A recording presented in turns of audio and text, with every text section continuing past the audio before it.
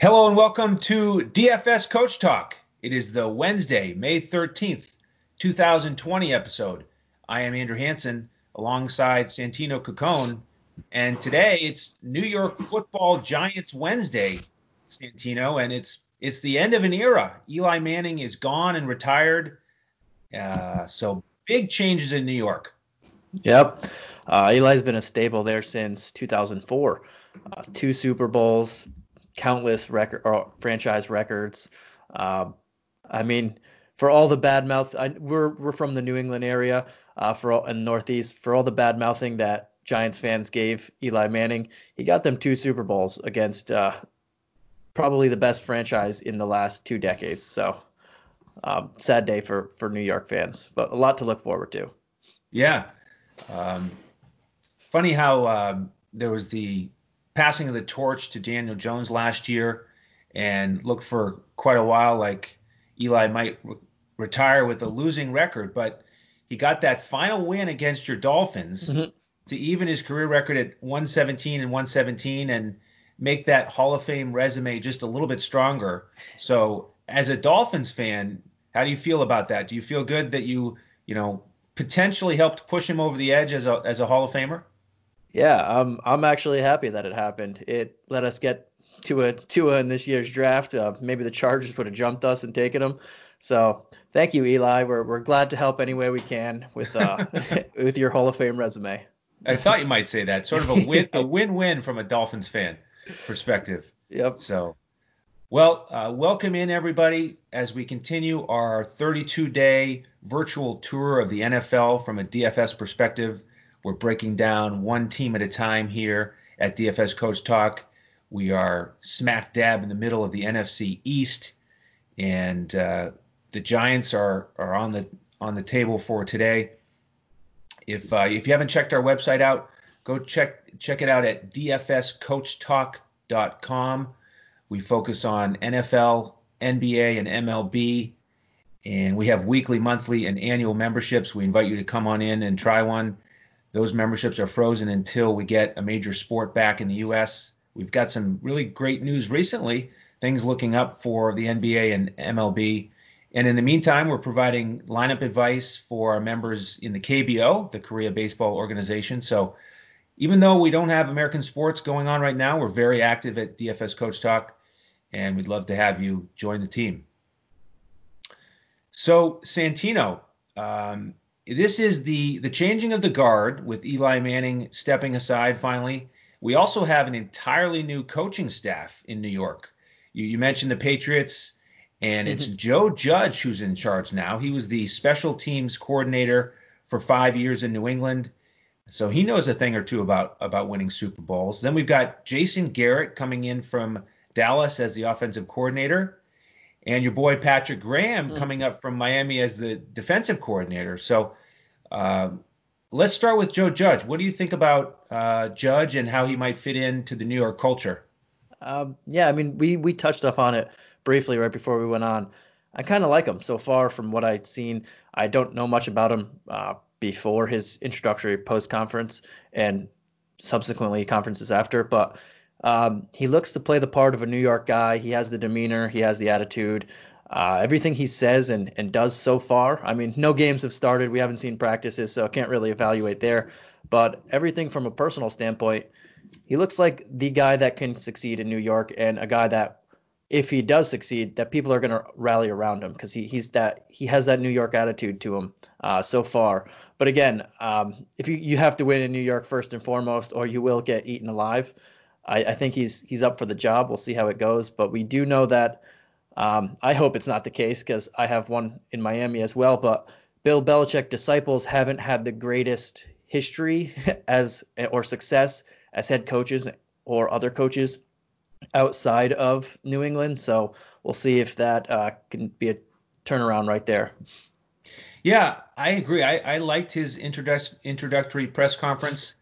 I liked how he started speaking right away about demanding excellence from his players, focusing in on every single play, and at the same time talking about valuing them as people and, not just thinking of them as, we're going to send them a paycheck and that's it.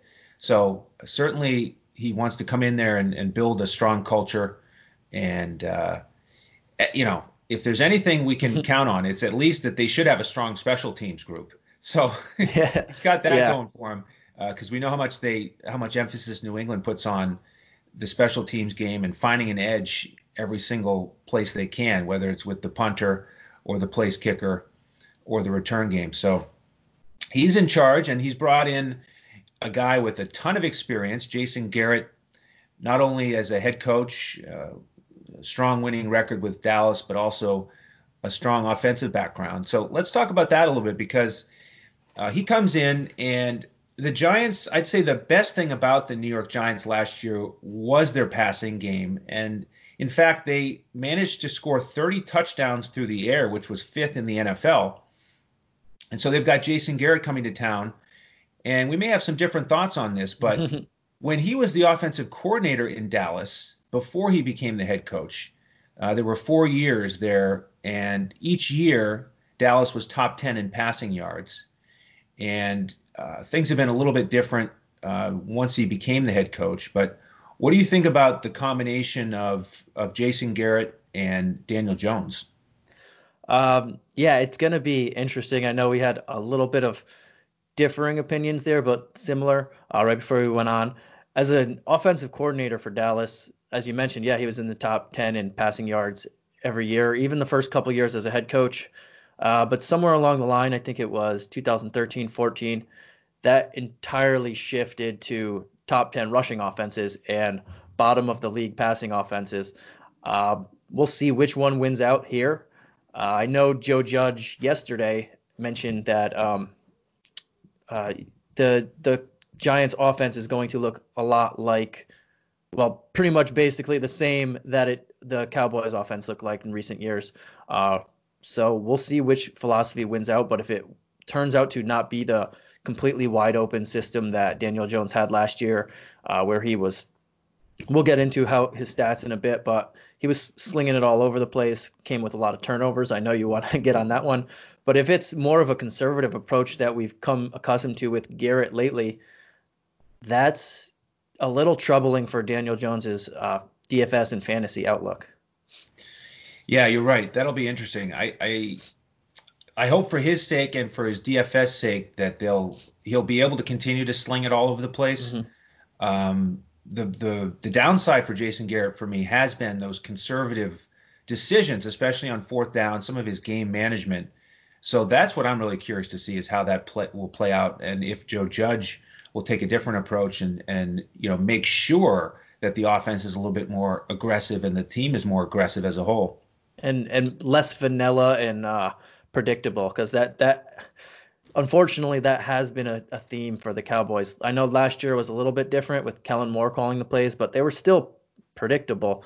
Hopefully that changes up a little bit and there's more inventiveness, because if it becomes predictable, it not only hurts Daniel Jones, it hurts a lot of the playmakers and Barkley as well. I know he gets more carries, but if it's very obvious when they're coming, you can stack the box against them. Yeah, so in terms of the numbers again, I think the highlight was those 30 touchdown passes. Now, the problem is the Giants' defense, because they also allowed 30 touchdown passes, which was 25th in the league. And they also gave up 19 touchdowns on the ground, which was 28th in the league. A lot of these teams, you'll see them really weak in one area or the other, the pass defense or the rushing defense. But to give up that many points through the air and on the ground, obviously that's what contributed to them giving up 28.2 points per game, which was 30th overall. So the defense is a real issue here. But again, many changes starting at the top with Patrick Graham. Now, he was the defensive coordinator down in Miami, and they had a rough year overall in terms of the numbers. They were 30th in yards, 32nd in points. But the Dolphins as well as anybody. Do you think those numbers are a fair reflection of his talent as a coach? Absolutely not.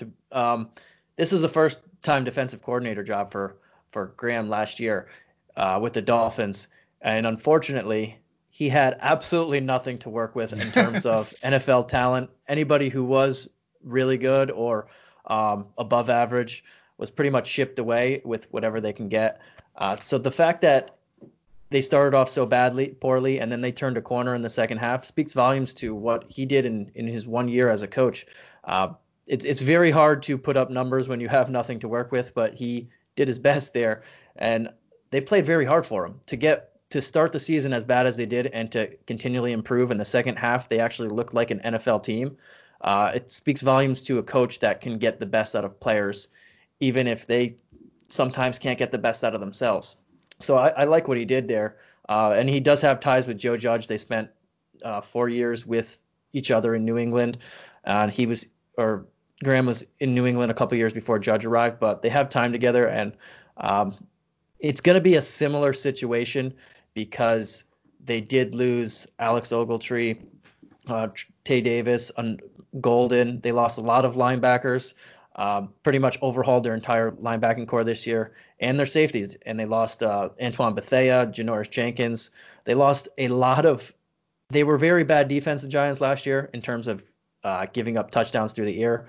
And then they lost their back seven. They pretty much lost 5, 6, 7 people there. So they did address a lot of needs in the draft, but not every draft pick comes in and makes an immediate impact. Yeah, and that's the way you describe those losses across the defense. That's really going to be a big challenge to try to overcome because we got some veteran names in there. So let's talk about the draft a little bit, starting with those defensive picks, because I know 2 of the first 4 picks were guys from the secondary who the Giants are probably going to count on to come in and make some plays. Yeah, definitely Xavier McKinney is first and foremost on that, their second-round pick. I don't know how he fell to the second round, to be honest. This kid was awesome last year. I think he's going to start from day one, and he should, rightfully so. As long as he can prove it. And if he's able to start in day one and team up with Jabril Peppers at both safety spots, that's going to be a really good pair right there. James Bradbury is probably going to be their number 1 corner with DeAndre Baker on the other side. And then if McKinney can squeeze out that first-year starter, which I think he does, because he has that talent, Julian Love, who isn't too bad he can play more of a nickel back and backup safety, and that'll help them out there.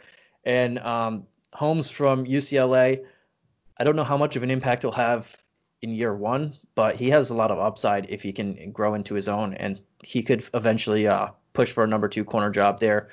But as far as the defense in general, it could still be attackable if in the right matchups. They don't have the depth at corner, and you need at least 3 in today's day and age, and I don't know if they have 2. Yeah, I agree. I think we have to expect that early in the season we can attack the Giants with our offensive skill position players for DFS and see if they can start to put it together at some point. But I'm definitely going to want to attack them early in the season. Now, we were also able to use defenses against the Giants last year because they got to the quarterback so much and forced so many turnovers. So let's start to talk about the offense and Daniel Jones. And I do want to start with turnovers as we continue to talk about the draft a little bit, because Daniel Jones fumbled the ball 18 times last year, and that is 5th all time. Wow. And he only started 12 games. He also threw a few passes there in the first week. So he played in 13 games, but he only started 12, and he had the 5th most fumbles ever. So that is a real issue. And yep. Perhaps that's why they went with an offensive lineman in the first round of the draft. Yeah. This team, we mentioned their defense that they lost a ton of linebackers, defensive backs, and their offensive line is bad. This team in the draft, all 10 of their picks, 3 on the offensive line, 4 linebackers, 3 defensive backs. So they were targeting specific needs that they had there. And yeah, their first pick, Andrew Thomas. Some people, it was kind of a debate on who should go first, who should go next. But and I know they wanted Simmons, stud defensive interior lineman there, but they needed somebody to stabilize their 2 cornerstones on offense in Barkley and Jones. So they had to go with the big unit out of Georgia, Andrew Thomas, protecting Danny Dimes' blind side. I think that's a really he's going to start from day one. It's a nice upgrade there. And then Matt Pert, I'm a UConn guy, and he's from UConn.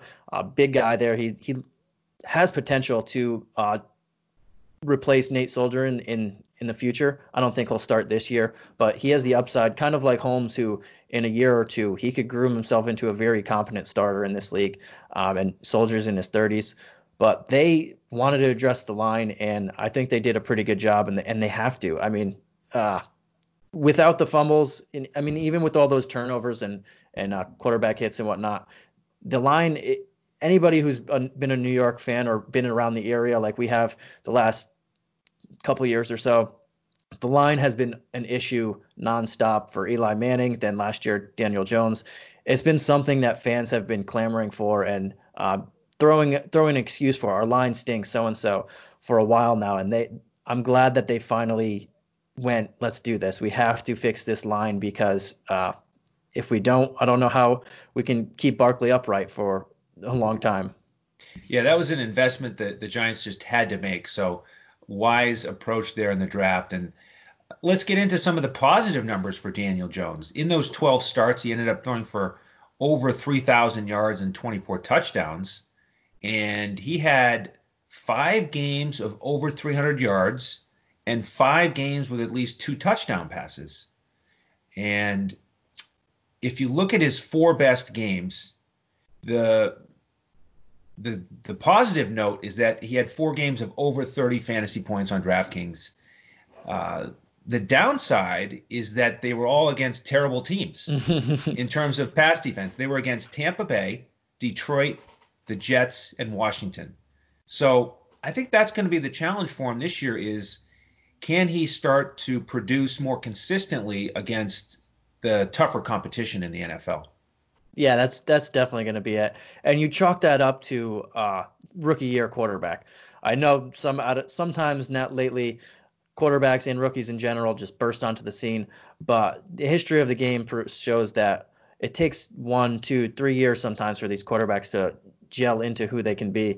And yeah, you mentioned he had 4 games over 32 DraftKings points. He also had 6 games under 15, so it showed very inconsistently there. But 24 touchdowns and 251 yards per game, that's nothing to slouch at. If you look, he would have been 18th if you a prorated 16-game season. He would have been ahead of Aaron Rodgers, and he would have threw for 4,000 yards, prorated for 32 touchdowns and 2 on the ground.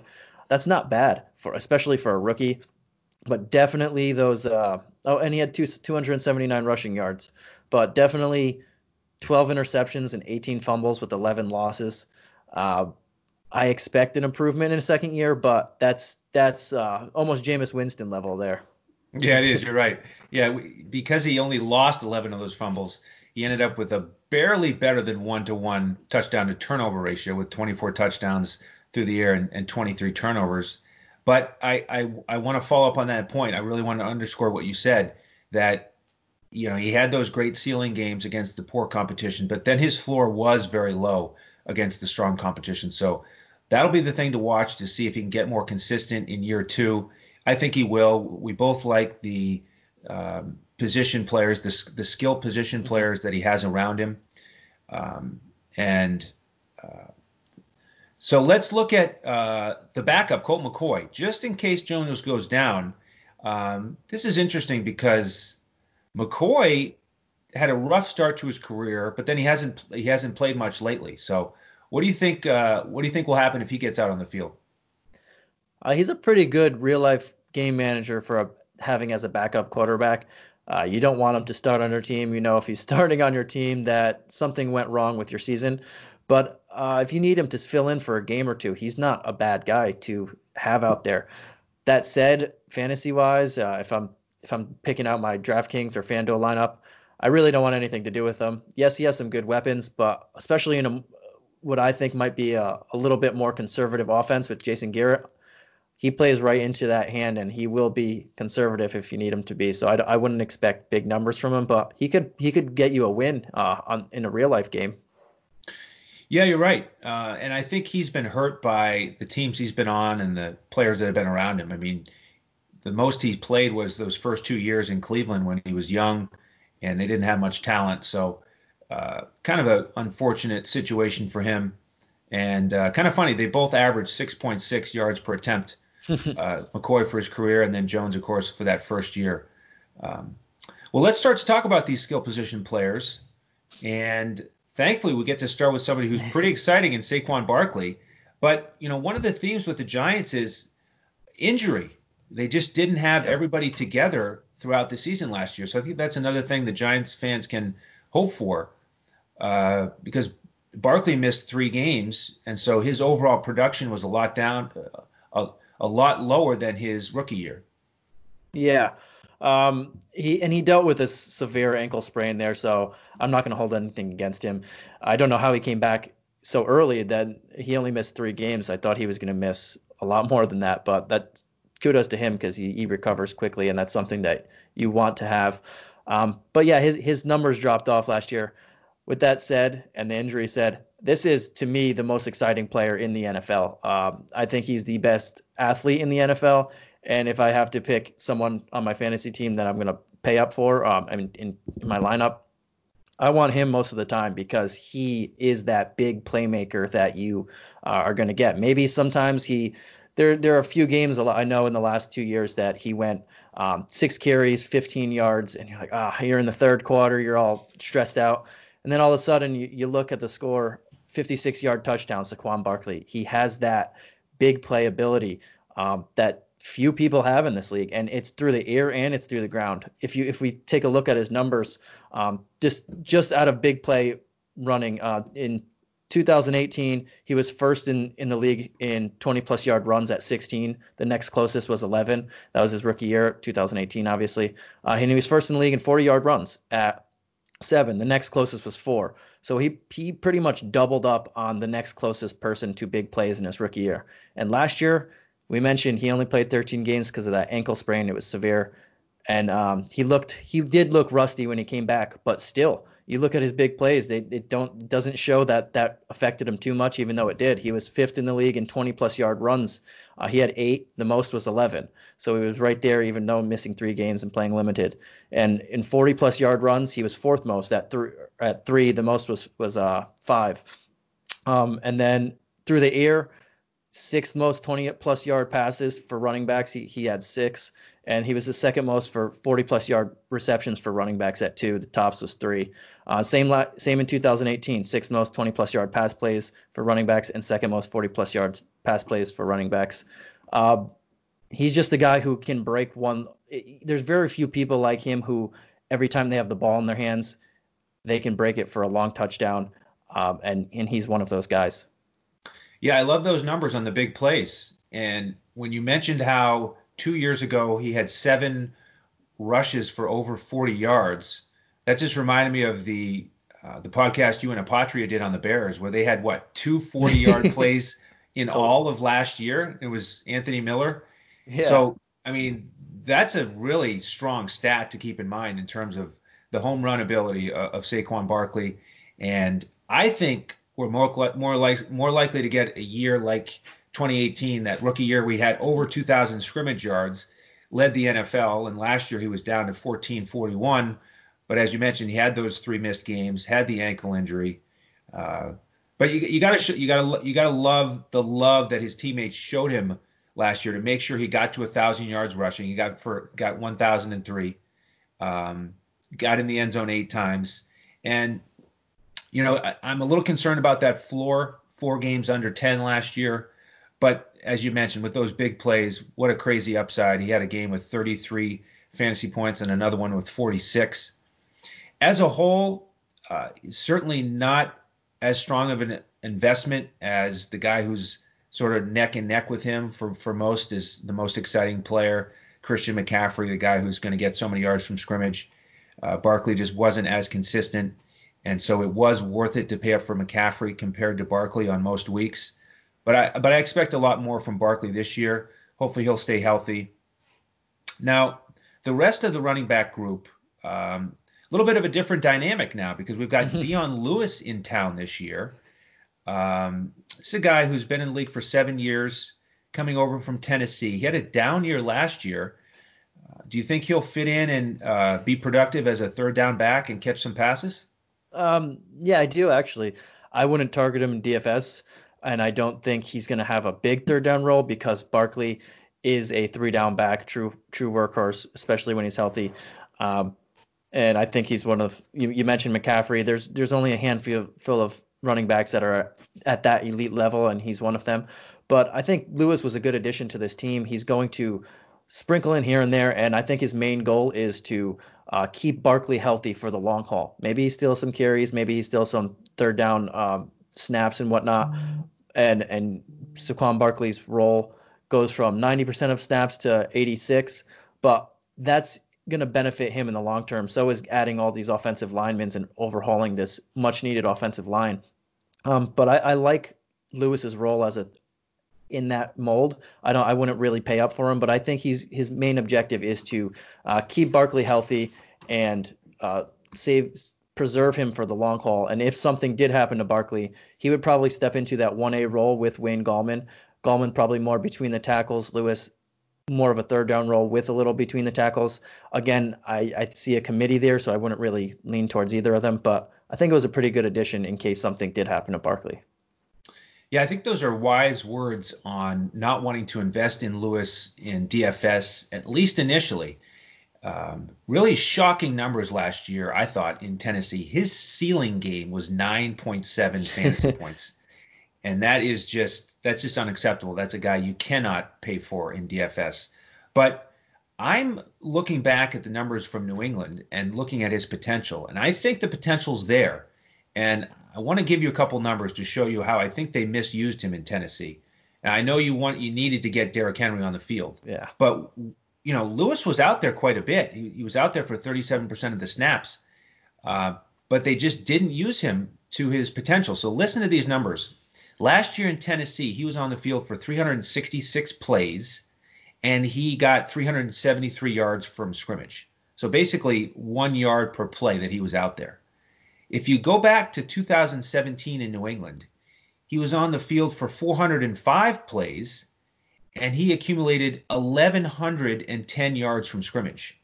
So just completely night and day with how efficient he was when he was on the field. So, I put that on the Tennessee coaching staff, and, Joe Judge was there in New England when he was that effective. And, he was a big play guy. He was a valuable DFS asset. And so I'm curious to see if the Giants can get back to that and, find ways to get Lewis in positive situations where he can make a strong impact. And one thing that I do want to point out, especially with that, is Jason Garrett's the new offensive coordinator here. And one thing the last couple of years that Cowboys fans were hammering down on is why isn't Ezekiel Elliott more involved when they get to the red zone? He's prime offensive guy and biggest playmaker from between the 20s. But when they got inside the red zone, he kind of drifted away from Elliott. Hopefully we don't see that with Barkley, and if it does, and if they do switch Barkley in and out, Lewis probably gets in that a little bit more than Gallman, or one of them comes in. But it's unfortunate that Lewis goes from Derrick Henry to now behind Barkley there. Yeah, exactly. He's obviously getting up there in age for a running back, also at 29. I think he's got a little bit left, so we'll see if they can take advantage of his skill. Now, the other guy you mentioned is Wayne Gallman. And he actually had one strong game when he stepped in for the injured Barkley last year. Do you think he can be productive if Barkley goes down again?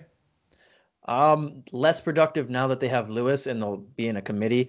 Last year when Barkley went down, it was pretty much his role and his role only. He was getting force-fed carries even if he wasn't productive with them. This year I see more of a committee, and he's not a guy I want to target in a committee. I'll target anybody if I know that they can get 15 to 20 carries and there's really no competition, but he's not he's not at the talent level that he can thrive in a committee. Yeah, he really had most of his production in that one game, week 4 against Washington last year. He got a touchdown on the ground and a touchdown through the air. That was the first week that Barkley was out. But then after that, he was banged up and just kind of disappeared. So I agree. The presence of Lewis could be a problem if Gallman does get a start. So we'll see how that goes. All right, let's transition to the wide receiver group. Along with the departure of Eli Manning, the Giants lost Cody Latimer and Benny Fowler. Not huge names, but they combined for 47 catches, almost 500 yards, 2 scores. So there is some room there for extra touches to go around. But if the primary targets out wide can stay healthy, this is quite a group led by Sterling Shepard and Darius Slayton. Yeah, and then the veteran there, Golden Tate. This is a pretty good group. If you prorate Tate and Shepard's numbers throughout the whole year, I know Tate missed multiple games with a PAD suspension, and last year was his lowest catch rate since his rookie year. I'll start with him because he's probably the quote unquote number one on this team. 57.6% catch rate. He was dealing with a Eli Manning on his last gasp of NFL life, and Daniel Jones, who was just a rookie. But it was also his highest yards per catch since his Seattle days in 2013. So in 11 games, he had 85 targets, 49 catches, 679 yards. And what stood out to me was 6 touchdowns. So he was used in the red zone when he was playing a lot more than in his career. But if you prorate those to 16 games, that's 123 targets, not bad, 71 catches. Not his Detroit days, but still pretty good. 983 yards, pretty much on par, and almost 9 touchdowns. He's been an extremely consistent guy since that last year in Seattle and his Detroit days. I know Detroit's a lot more pass friendly, but he's a valuable chain mover and a third guy. Not someone he can make the occasional big play, but I think he's probably going to be the most consistent of this wide receiver group to me. But if you're looking for a guy to make that big game-changing play, I would lean probably towards Slayton. Yeah, I agree. In terms of DFS, Golden Tate, much more of a cash game play, very consistent. Last year, when he got into his groove, he finished 9 of the last 10 games with at least 10 fantasy points, but just didn't quite have that upside. His ceiling games were 24 and 25. And I agree, he's a really valuable piece. Very consistent. He had 4 straight years in Detroit with at least 90 receptions. So that's a guy they really can count on to move the chains. And like you said, they're going to target him in the red zone enough to get 6 touchdowns. He's certainly worth consideration. Mm-hmm. But let's transition to these guys who are more of the home run hitters, Slayton and Shepard. Yeah, so Slayton had 9 starts last year, 14 games. First couple of weeks, he didn't really do much, but then he took off when Shepard got hurt and he had to play. But he built chemistry with Daniel Jones all throughout the summer because they were both on the second team offense. He is their best downfield threat, and he is a burner. His numbers last year: 84 targets, 1 behind Golden Tate for the team lead, 48 catches, 740 yards, and 740 yards led the team, and so did the 8 touchdowns that he scored. So he is a big play guy waiting to happen. Last year he had 9 games over 80% of the snaps. 2 100-yard games, 3 multi-touchdown games, and 9 games with 5+ targets. He is more of a deep flyer. He's going to be 3rd to 4th option in the pass game here, but he is that boomer bust guy that if you're looking for a prime matchup where he's going to be on a nickel corner and they can't really guard him there, he's the guy that's going to beat you over the top the most. Yeah, great stuff. I mean, he is a burner. He looks at Saquon Barkley and says, Saquon, come on, you got to pick it up. Slayton ran a 4.39 40, and he's always going to hold that over Barkley, who was at 4.4 40. He just nudged him out. But, those ceiling games are huge. A 35 game against Philly and 37 against the Jets.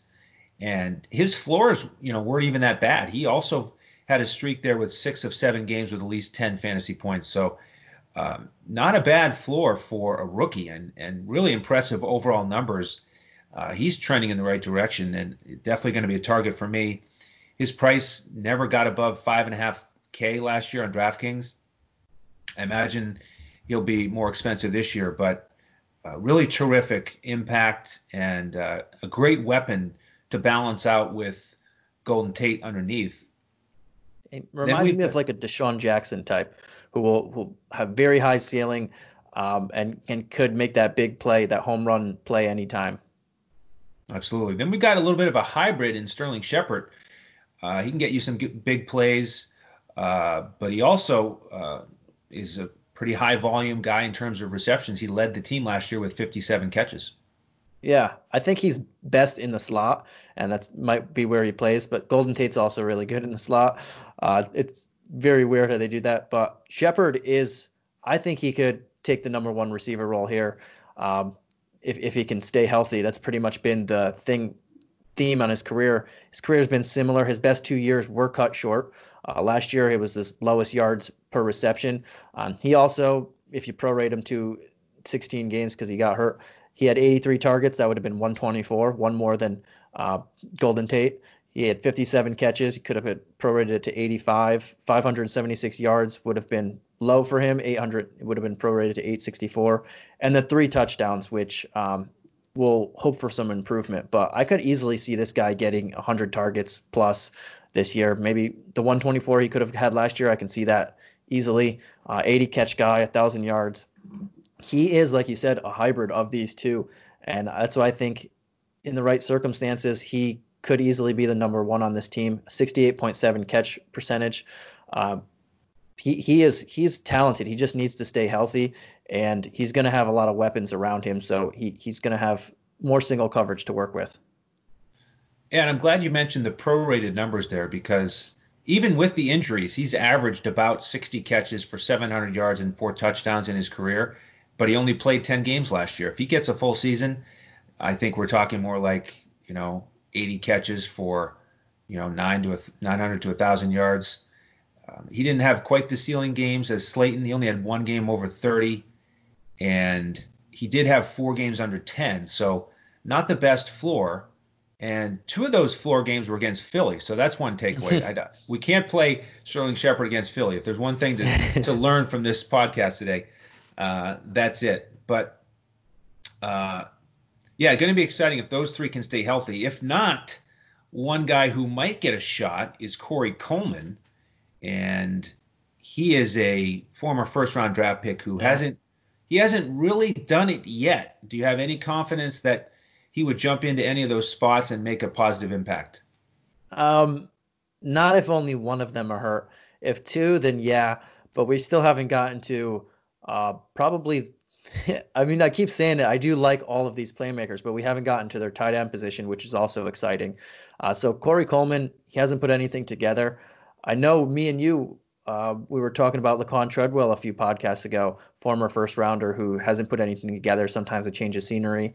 Coleman had a chance last year, and then he got hurt and didn't get a chance to build on what people were saying. He was having a good camp. I don't really expect him to do much if he got the opportunity, but if a couple people went down, they need someone to throw to. Yeah, I don't have a lot of confidence in him either. Career catch rate of 43.9%. Yeah, he hasn't had the best quarterbacks around him, but he just hasn't quite put it all together yet. So let's go to the tight end group, because I am also very excited about Evan Ingram. This is a guy who is terrific for fantasy. So talk to me about Ingram. Yeah, so first round pick in 2017. I've said it. I think I said it on Shepard. He could be the number one target. Tate could be it. But if I'm going all throughout pass catchers and including tight end, I think Ingram is the most capable of this group to produce elite numbers, especially at his position. Just like Shepard, the big thing on this guy, stay healthy. Can you stay healthy for a 16-game season, and can you provide for a 16-game season? The last 2 years, he's missed 13 games. DFS, that's okay because we're only week-to-week basis. But you can't, when he's not in the lineup and you can't even look at him, that's a big miss right there. 68 targets. I have to do the prorated for a lot of these guys because they've all missed games. But 68 targets last year, 44 catches, 467 yards, 3 touchdowns.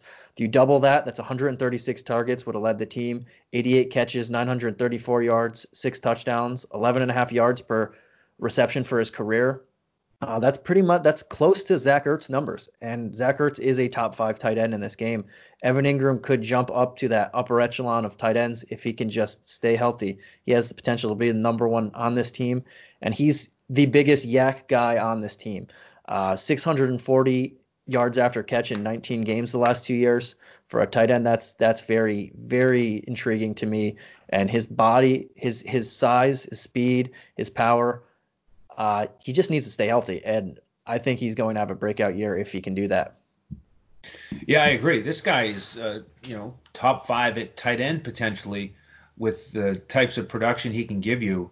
Great speed for a tight end. He's 4.42 40. So terrific athlete. The guy just needs to stay healthy. Only playing 8 games last year. Very good floor.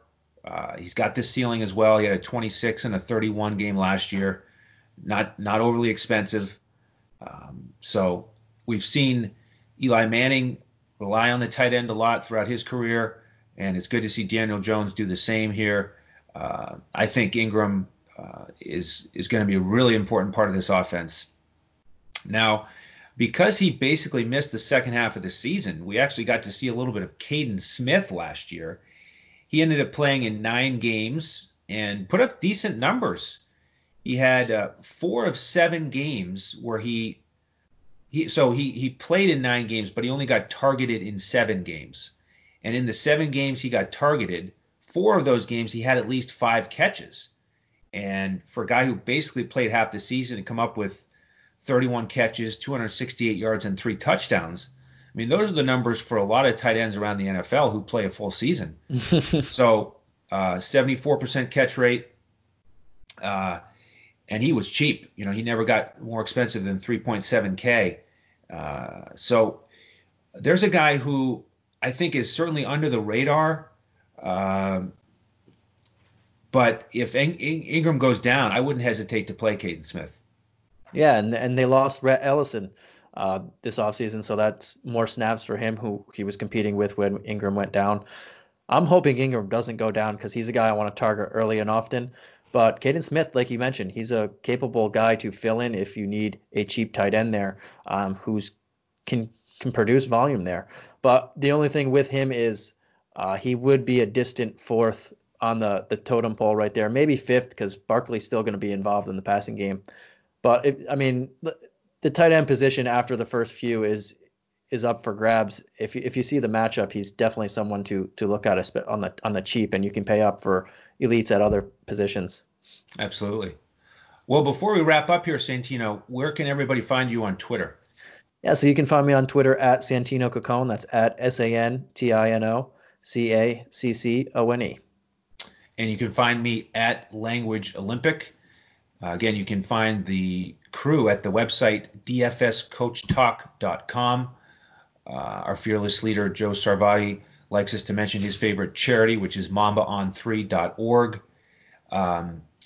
If you haven't seen what we do or heard about it, we pride ourselves on using the eye test, hand building our lineups as we give daily advice.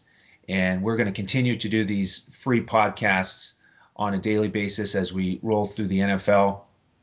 Santino, feels like we've just flown through this episode. Any final thoughts on the Giants? Do you think they'll be able to get more than 4 wins this year if everybody stays healthy? As far as winning, I don't know, because that's a lot of turnover, especially on defense that was already bad, and now you're going younger. I don't know if they'll be 4 games, win more than 4 games, but if their defense doesn't do good, that only helps in their offense because they're going to have to be in catch-up mode. And we've mentioned we like a lot of these guys, Barkley, Ingram, a lot of their wide receivers. It's only going to benefit them if their defense stinks for fantasy. I agree completely. This could be a really important team in fantasy, even if they don't get more than 4 wins, because they've shown the ability to score. And a lot of these teams, like Washington that we talked about yesterday, they don't have any offensive punch, so you don't get a high-scoring game. But the Giants are willing to score and score a lot, pass a lot through the air, and they give up a lot also. So certainly some fantasy goodness to come out of the Giants matchups. So that'll do it for today. Please do tune in again tomorrow as Coach and I break down the Cowboys. and give us a thumbs up wherever you're listening, watching. Again, if you're just listening, you can find our podcast now on YouTube with a video. So we appreciate all of your support. Thank you again for tuning in. On behalf of Santino Caccone, I am Andrew Hansen. You have been watching and listening to DFS Coach Talk.